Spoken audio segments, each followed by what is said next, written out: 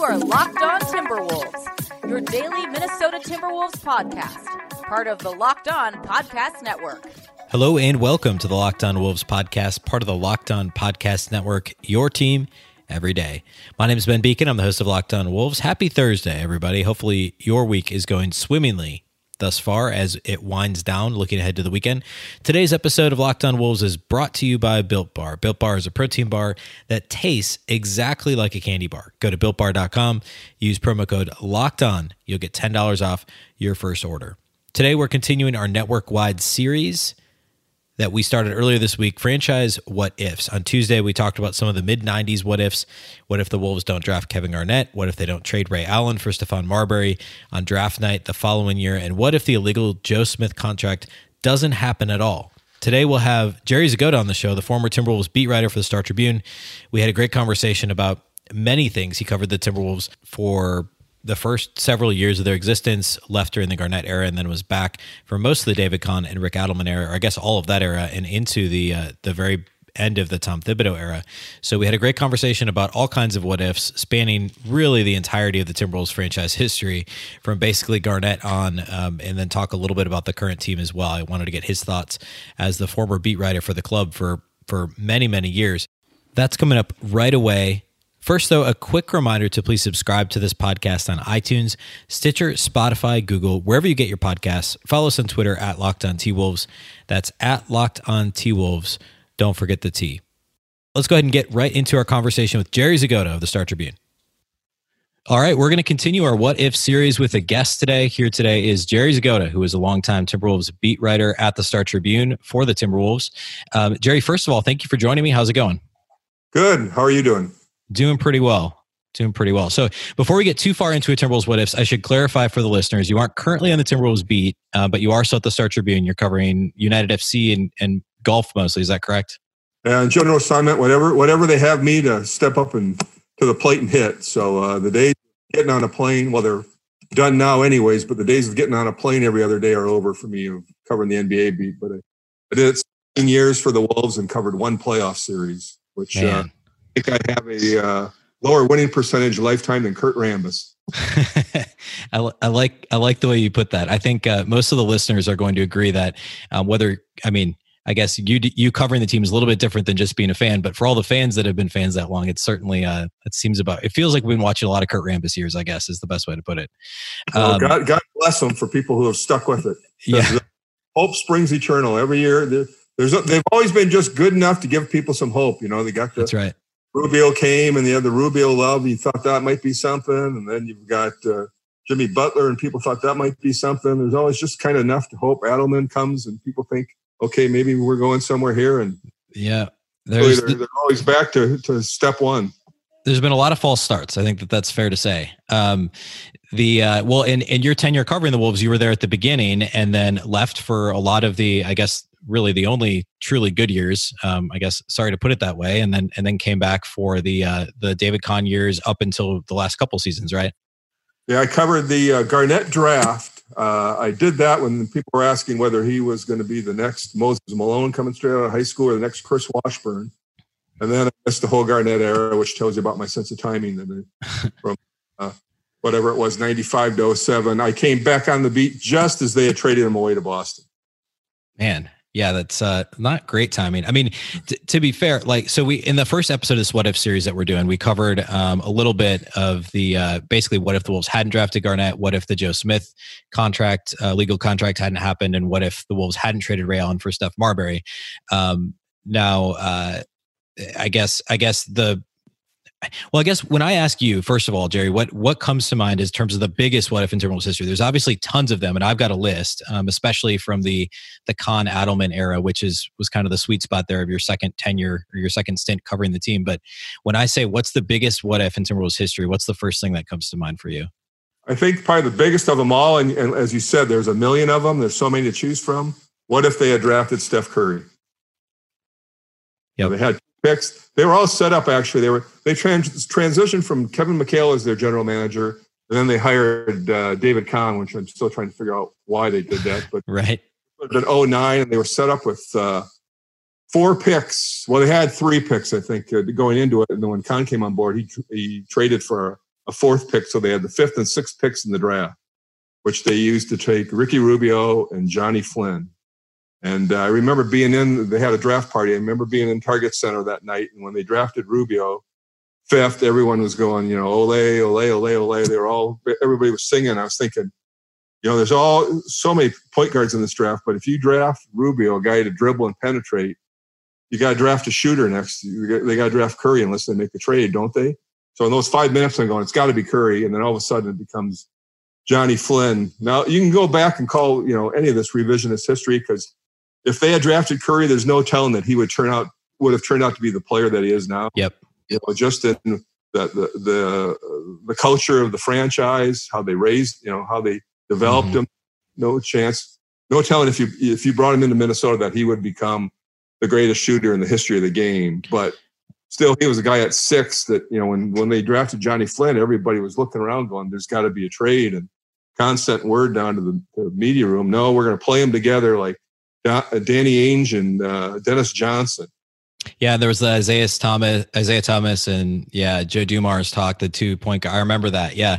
Well, and at the time, so I was actually going to ask you that next question is, do you think Steph Curry, this is a whole nother what if, but what happened, does Steph Curry develop? And you already hit on that because the culture in Minnesota is obviously very different, especially with, at the time, David Kahn, and actually that was still Kurt Rambis, I think was coach that year.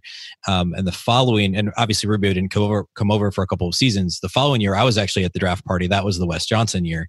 And I remember Kurt Rambis, sitting up on the stage and talking about the Wes Johnson pick and how he was the most NBA ready player. And that was, of course, he was going in the weeds now, but he was picked over DeMarcus Cousins that year, which is another what if, and Paul George. Yeah. And there were rumors that year about, and who knows how legitimate they were, but rumors about the Wolves looking to trade a pick for Paul George that year, or trying to trade.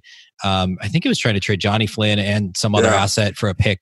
Supposedly, I had a good source that said they had that all set up. They were going to trade Flynn, and I don't know what else to get George. Yep, and have George and Wes Johnson, but that Kahn wasn't ready to give up. I don't know if he was worried to trade Flynn 1 year after drafting him, but he wasn't ready to give up on him. And to be fair to him, he had that hip injury where he never really came. But he was also a little bit, they brought him in here and they gave him a starter's job right away, which maybe they shouldn't have done. But then he had the hip injury. Yep. It just never worked out. I mean, every year you could say, what if they had drafted Jamal Murray instead of Chris Dunn? What if they done? Yep. You just go back on all the draft picks. They had taken, this is revisionist too. What if taken Kawhi Leonard 15th over Derek Williams 2nd? Right. I had a feeling. I was at the this would have been 2011, and I was at the draft combine. And everywhere I turned, I saw Kawhi Leonard with Wolves people, and I always thought that they were trying to find a way either to get another pick or to trade up and get him, or trade and get him. Yep. But they never did. But that was like going into that draft. That was one of my things to watch to see if they ended up with Kawhi Leonard, and they never did. Yeah. So, I mean, you look back at that draft and that's, I always thought, number 2, Derek Williams was kind of the best player available. They aren't in a position to, mess around too much, but you forget that Leonard was picked later in that draft because some of the other ones you've already mentioned, Jamal Murray, that was kind of an obvious one. I think a lot of people thought he should have been picked over Chris Dunn. There's a few of those where you go back and go, man, what were they doing? The Curry one being the most obvious. And then there's some of them where it's like, well, they took the best player available. And I think the consensus was Derek Williams was, but of course, then you had the whole, duplicating this essentially the same position as Kevin Love. And we all know that didn't really turn out. It's kind of not fair to go back and say, they made a mistake by doing him because he was sort of the obvious pick, but there were other options there. I know they had looked into trading down. They just never did it. But, Klay Thompson was there at 10 or 11. And there are other players, but I think they just felt like they couldn't. Derek Williams had such a great game in that one tournament game. And that, he seemed to be the obvious pick. But again, that's no telling where, if somehow they had traded the picks and, the Spurs end up getting Derek Williams, who's not to say he ends up being an all-star. You never know. Right, exactly. And the draft, and you said this, but the draft is the easiest revisionist history because it's, it's always various levels of a crapshoot. Obviously, you do all your research and everything, but everybody passed on Giannis. Essentially, the Wolves passed on him that year too. I mean, but lots of smart teams did. I had completely forgotten about that one, but that's another one because they had the 9th pick in that draft, and Flip was all over Kentavious Caldwell-Pope. Wanted him, and then he goes and gets taken 8th right ahead of him. Yep. So Flip's sitting there without the guy he wants to draft, so he trades the 9th pick to Utah for 14 and 21. And this is, of course, revisionist, but if he had taken Giannis and Rudy Gobert 14th and 21, change as compared to Shabazz Muhammad and Gorgui Dieng. Right. Well, and looking back at, both, you could argue, I mean, Shabazz Muhammad didn't end up having too great of a career, but I mean, for a time, it looked like it was between Shabazz Muhammad and Gorgui Dieng. He got the better of the trade. Trey Burke was, essentially washed out of the league. He's bounced back a little bit, but he had really done nothing for a couple of years for Utah. So that actually turned out okay. But obviously, I mean, what if it gone a different direction? Before we jump into the non-draft related what ifs, and there are still plenty of them, we're going to get into the Rick Adelman years here in just a second, but I wanted to talk again about Built Bar. Talked a lot already about how amazing Built Bar tastes. My favorite, gone on record so far, is my favorite being the chocolate coconut almond, which tastes, I don't know if I can use the brand name, but I'm gonna say it. It tastes basically just like an Almond Joy. It's delicious. Built Bar. All Built Bars are protein bars that taste exactly like candy bars. There are 16 amazing flavors, 8 chocolate nut flavors. There's 8 chocolate nut free flavors, and the bars are covered completely 100% in chocolate. They're soft, they're easy to chew. Built Bar is perfect for health conscious folks, guys and gals. Lose or maintain weight while you're indulging in a delicious treat. I mentioned I enjoyed a couple of them on last Saturday when I was taking what turned out to be almost a 3-hour hike, and they were delicious. They were nutritious. They helped fill me up after not eating as much as I probably should have before I went on a hike. And they were fantastic. All the bars are low calorie. They're low sugar. They're high protein, high fiber. One of the other ones I've tried so far that's delicious is the mint brownie flavor. There's 15 grams of protein in mint brownie, only 110 calories, just 4 grams of sugar, and 5 grams net carbs in the mint brownie flavor. Every single one I've tried has been fantastic. Again, chocolate coconut almond is my favorite so far. Go to BuiltBar.com, use promo code LOCKEDON. You'll get $10 off your first order. It's promo code LOCKEDON for $10 off at BuiltBar.com. So I guess moving a little bit away from drafts, because the obvious one, Rubio and Curry, we already hit on. So for me, the biggest what if of the Adelman era, beyond the Rubio Flynn draft that was prior to Rick Adelman's hiring. Adelman gets hired right before the lockout season. Rubio comes over. I think there's 2 big ones while Adelman's coach. The first one is Rubio tears his ACL in March of 2012. Yep. And then the second one is the Kevin Love infamous quote unquote knuckle push-ups from the next fall, which then he only played in 18 games. That was the year when they signed Andrei Kirilenko, and that team, I think they only won like 26 or 30. It was in the low 30s games, I think, and could have been a really good team. And then they, the following year they lose Kirilenko. There's some changes, and they're mostly healthy, and they only win 40 games in a year when it felt like they should have been a lot better. So how does that trajectory change? I guess you could pick any one of those. I just rattled off like 3, but with the Rubio ACL and then the Love injury the following season. Well, those 2 things, the Rubio injury for sure, because I can't remember. They were either above 500 or right at 500. I think there were 2 games above 500 at the time, yeah. It was a shortened season because the lockout, but, there were signs that they were starting to figure some things out and they were maybe going someplace. And then Rubio tears his ACL. Love gets hurt. I'm trying to remember. It all blurs together for me. I can't remember exactly what year and when Love got hurt. But the other thing that was key in all this was Love was due up for a contract extension. And that was when you could have one player designated as your 5th. I don't remember what the term was for the player, but designated to get a 5th extra year and extra money for it. And they wouldn't give it to him. And I know Love's suspicion was that they were holding it for Ricky to keep Ricky happy. That, they were holding that slot because they wanted to give it to Ricky to keep him here long term, and that Love didn't get it. And that completely changed the whole direction of everything. Because if ever a guy was ticked off at getting $64 million, the day he signed that contract extension, he was just pissed. And that really was the very beginning. It took a couple of years for them to trade him, but everything changed with that. Somebody told me the story a couple of nights before that basically Kahn came in with the offer and Love just kind of crumpled it up and threw it, towards the wastebasket. He ended up taking it, of course, because you don't turn down that first big contract. But that kind of forever changed the trajectory of this team and his place in it. And then sometime later, I don't even remember, months later, he gave this one-on-one interview with Woj from Yahoo at the time. And fans got a little sour to that because you could tell he expressed his anger in that. You could tell the day he signed that he wasn't happy, but he came out and said some stuff, and all of that was, I don't think he was ever going to take you to the promised land. But with him and Ricky, people were excited. They had that victory over the Clippers on a Friday night in an ESPN game where Ricky had been terrible. Then he makes the three to tie the game, and then Love wins it. And there was some excitement, and then I think the balloon just got deflated once the whole contract thing came up. And again, it was just another start over. This team has started over every 2 or 3 years, whether it was a new coach, a new superstar, a new GM. And when there's no stability, it's hard to keep going for the long run. Yeah. And so obviously the fast forwarding a little bit, but the book is far from written on Karl-Anthony Towns. And obviously this new regime now with Gerson Rosas as the president of basketball ops and Ryan Saunders as the head coach. But somewhere in the middle there, we talked a little bit about the Love, the contract offer. My theory is if and I don't know how the contract offer plays into this, if maybe that's part of the reason why the team underachieved, because there was some, underlying unhappiness and some of that. But the team really underachieved after the Rubio ACL, the Love injury. And then they just had that fluky year where, a lot of the metrics and the Pythagorean, the point differential, all that said they should have won 48 games and they won 40 because they couldn't close close games.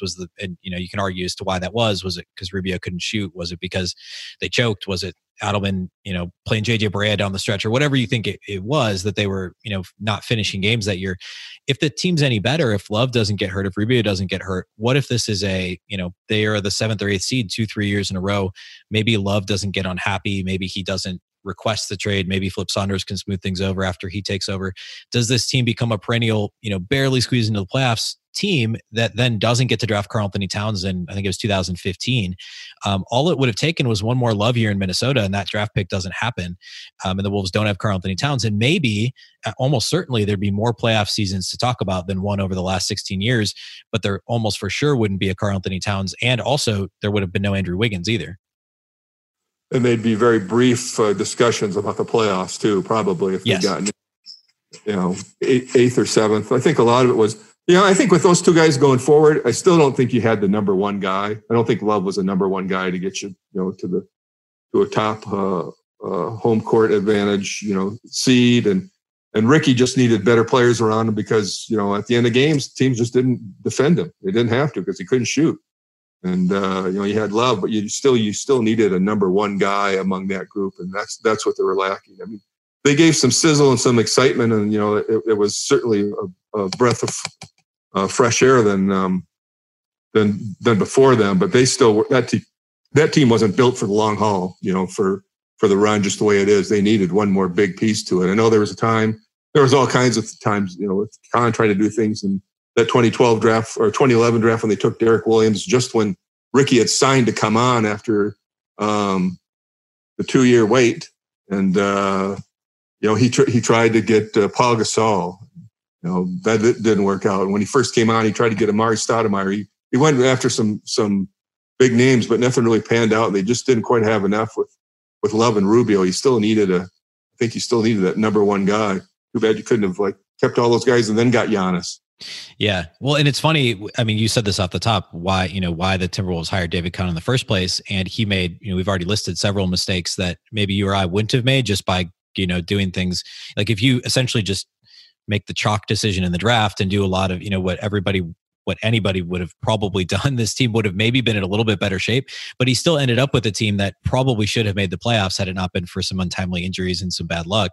But like you said, they likely didn't have a number one guy.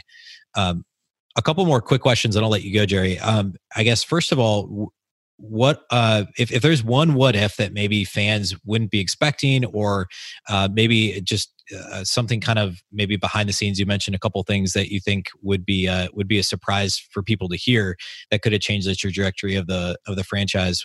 Does anything come to mind? Oh man, there's so many with this team. I mean, obviously, if you want to go back in history, what if they hadn't traded Garnett? Yeah. When they did, Flip wasn't associated with them, but I remember him telling me, saying that they did some studies and they said, if you're going to get rid of a guy like that, it's going to take you, I think he calculated it 7 years to get back to where you were. Yeah. And all that stuff. And it took them, forever. They got the 1 year, they did the shortcut. It's funny, for all the times that, of all the things, we haven't even mentioned his era, all the time things he said he was always said, you can't take any shortcuts. There's no shortcuts. And they tried to take the shortcut with Jimmy Butler, and that didn't work. I guess that's the other big question is, what if they hadn't traded for Butler? What if they had kept the pick? I knew they wanted to take Markkanen 7th if they had kept it. You still, I guess, had done, but, what could you have? It would have been a longer road to wait again. You wouldn't have got to the playoffs that 1 year with Jimmy, but, I guess if you're going to trade for Jimmy, we're all over the place here with the what ifs, but if you're going to trade for Jimmy, you got to go all in on it. He came here and decided that Towns and Wiggins weren't grown up enough, didn't work as hard as he did, didn't want it as much as he did. You're going to go and get him from my armchair quarterback. You got to go in that summer and not sign Wiggins to the max contract. You got to go and move heaven and earth and see if you could trade him for Kyrie that summer. If you're going to go with Jimmy, a guy who's older, give him somebody he wants to play with. Then you've got the whole thing of, having to re-sign those guys, but go all in and say, let's see if they're good enough that they both want to stay. You keep Towns, young player with great talent. Maybe they can bring him along and nurture him along. And maybe you can go and get a couple other free agents that you couldn't with otherwise to play with Jimmy and Kyrie. But if you're going to go do that, they kind of left Jimmy out on an island, didn't pay him the way he wanted to pay him. And then, after 1 year, we know how that all turned out. But that's the other what if, what if they had kept, traded for Jimmy and then gone out and gotten a guy like Kyrie, even if it was a 1 year rental, hoping that together the two friends would play well together, like it there, and then would resign. Yeah, well, and especially with hindsight, knowing that Butler only played a year and a few weeks with the Timberwolves, thinking, because I remember when there were all the Kyrie rumors that he wanted out of Cleveland, and he allegedly had this list of 4 teams, and Minnesota was one of them because he wanted to play with. He probably saw the future of Towns. He probably saw the potential of playing with Jimmy Butler, and you're right, it could have ended up being 1 year, just like it was with Jimmy Butler. And then of course, I mean, there's so many, and really we could talk about this for 2 hours, but I mean, if Jimmy Butler doesn't hurt his knee in Houston, does this team get the 3rd seed or the 4th seed in the Western Conference and then end up, maybe they get into the second round and then maybe Butler doesn't get as unhappy as quickly. I understand a lot of it had to do with the Wiggins contract, but maybe there's another, and it probably still ultimately goes down in flames because of the way that Butler felt he was being treated by the franchise, I think. But, maybe they could have squeezed a playoff win out of it, or a playoff series win, I should say. Yeah, I mean, you never know. Just there were so many things with that, and if they hadn't played him so much, does he hurt his knee? Right. There's a million what ifs. I mean, we now know why he sat out the All-Star game. He obviously wasn't feeling right because 5 days later, that's when he had the knee injury. Yep. With bringing here, I think it was just mostly he looked at Towns and Wiggins and just realized how young they were. Here, guys who wanted to play video games, didn't want to work like he wanted to do, didn't want to put in what were at their points in their career that he was. Yep. And just said, get me out of here. Before I get into my last question with Jerry, I did want to mention our friends again at Blinkist. Let me tell you about one of the ultimate life hacks. It's hard to find the time to sit down to read and learn more. When you don't have free time, you can't read or work on personal development. There's an incredible app that solves this problem, and I highly recommend it. It's called Blinkist. Blinkist is really unique, and it works on your phone, your tablet, or your web browser. Blinkist takes the best key takeaways, the need-to-know information from thousands of nonfiction books and condenses them down into just 15 minutes that you can read or listen to. Successful people like business leaders are well known for reading a lot of books. Blinkist is made for busy people just like you who want to get the main points of a book quickly so you can start using that information right away. And with its audio feature, Blinkist makes it easy to finish a book during your commute, on your lunch break, or while you exercise. 12 million people are using Blinkist right now, and it has a massive and growing library from self-help, business, health to history books. Blinkist has the latest titles from bestsellers lists as well as the classic nonfiction titles you always meant to read but never had time to. I like Blinkist because you can finish any book in just 15 minutes. So whether that's a quick walk, a jog, a run on the treadmill while you're self-quarantining yourself at home during the pandemic, maybe it's during a workout, or it's in the morning while you're waiting for your kids to wake up, drinking your morning coffee. There's several amazing books on Blinkist that I have already either read or listened to, and I can't recommend it enough. With Blinkist, you get unlimited access to read or listen to a massive library of condensed nonfiction books, all the books you want, and all for one low price. Right now, for a limited time, Blinkist has a special offer just for our audience. Go to Blinkist.com/NBA. Try it free for 7 days and save 25% off your new subscription. That's Blinkist, spelled BLINKIST, Blinkist.com/NBA to start your free 7-day trial. And you'll also save 25% off, but only when you sign up at Blinkist.com/NBA. Okay, so last question is related to the current. So we talked a little bit more recently towards the end of your second stint covering the team. But what are your thoughts on the current team? What are your thoughts? I know it's not your beat anymore, but do you have any thoughts on Gerson Rosas, if you've had any chance to cover him at this point, or Ryan Saunders as a head coach? I know you've probably talked to Ryan a few times in the past, and he's been around the team for a long time. So what are your thoughts on where the team's at currently? Well, I like the move they made.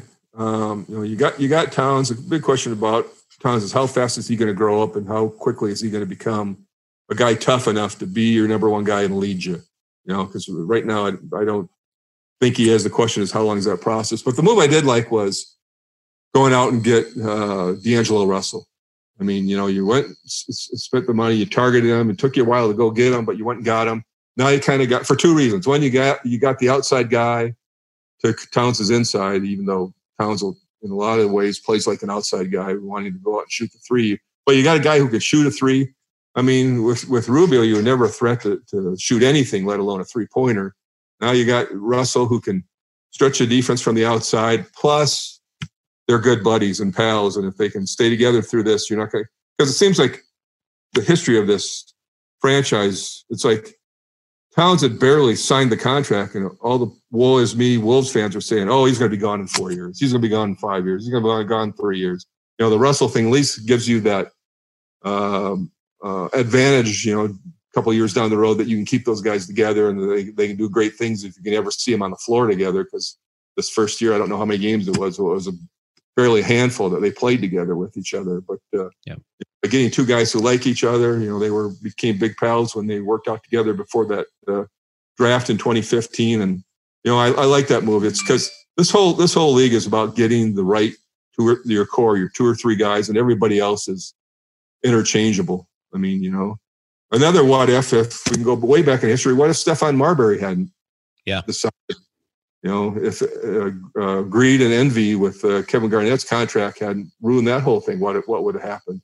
Yeah, I mean, a million of them. Stephon Marbury went out and got Dean Garrett at the time a $13 million contract because it was a miracle just from that. But the best you need the 1, 2, 3 guys, and if you get it, then you can fill all the pieces in around it. And with Russell and Towns, you give them a couple of years, maybe they are in one order or another, the 1, 2 guys, and then you get a third guy in there, whoever that may be, and then you just build it with the veterans and role players.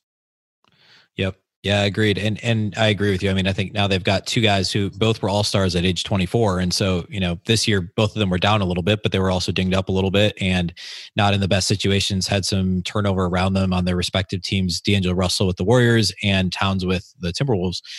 So, who knows what happens next, but they've definitely, and who knows with Malik Beasley too. He'll be a restricted free agent this summer, but, and it was only 14 games, but he averaged 20 points and, he's going to shoot threes at 40% and maybe he's your third guy. And, obviously defense is a concern, but there's certainly some hope that that Gerson Rosas in just 12 months might have found something that could make this team a playoff team in the next year or two. Well, unlike some other GMs in here, at least you get the feeling he knows what he's doing. He's seen it, he's been through it, and you've got some faith in him. And then they've got 2 picks in the top. What's it going to be? Depends how the season plays out, if it plays out. But they'll have a top 5 pick probably, and a top 15, 16, 17 pick somewhere in there. So what they do with that, I know Wolves fans would get tired of perpetually waiting for the draft and the lottery, but you've got a chance to see. I like Beasley, so and I think they got him knowing they're going to have to pay to keep him, and hopefully they'll do that. But it'll be fun watching him. I would like to see what this team looks like when Towns and Russell are 28. Yeah, agreed. Well, thank you, Jerry, for stopping by. I really appreciate it. Do you have anything to promote overall at all over at Star Tribune? No, just so that we keep on going. We keep trying to put out a sports section. I know some places haven't, or they've wrapped it in with other sections. And if you're ever in Minneapolis, pick up a copy of the Star Tribune or go to startribune.com. We've done everything we can to try to. A lot of historical pieces, a lot of looking back, with no sports these last 2 months. But slowly things are coming.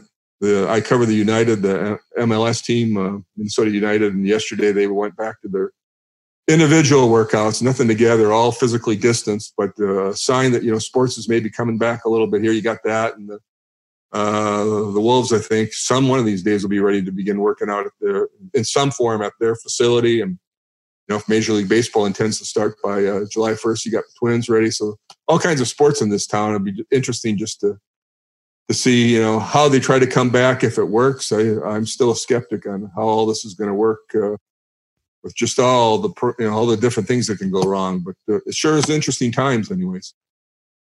Yeah, agreed. We'll see if the season actually gets to finish out for the NBA too, and who knows? There's all this talk about maybe a tournament of some kind, or there's a chance that the Wolves could, if they do like a league-wide tournament, something like March Madness, something that's made for TV, anything could happen. So we'll see. But we appreciate you coming on, Jerry, and stay safe out there. All right, thanks a lot. You too. All right, that's today's show. Thanks once again to Jerry Zgoda of the Star Tribune for joining us today to talk about several different Timberwolves what-ifs. We ended up being a little bit all over the place because Jerry had such a long tenure covering the Wolves, and obviously there's so many different ways that the Wolves really throughout franchise history things could have gone. So thanks to Jerry for providing his knowledge, some fun, interesting inside stories, and we'll be continuing the What If series here with our third episode of the week on Friday, and then again next week we'll spend another full week talking about what ifs throughout Minnesota Timberwolves history. That's all we have for you today. Thanks once again for listening to the Locked On Wolves podcast, part of the Locked On Podcast Network. Remember, the Locked On Network is your local experts on the biggest stories. Subscribe to this podcast on iTunes, Stitcher, Spotify, Google, wherever you get your podcasts. Follow us on Twitter at Locked On T-Wolves. That's at Locked On T-Wolves. Don't forget the T. That wraps up this edition of Locked On Wolves. A final special thanks to our friends at Built Bar for bringing us today's episode. Visit BuiltBar.com. Use promo code LOCKEDON to get $10 off your first order. Now, tell your smart device to play the most recent episode of Locked On Fantasy Basketball. Once again, I'm Ben Beacon. This is the Locked On Wolves podcast, and we'll catch you next time.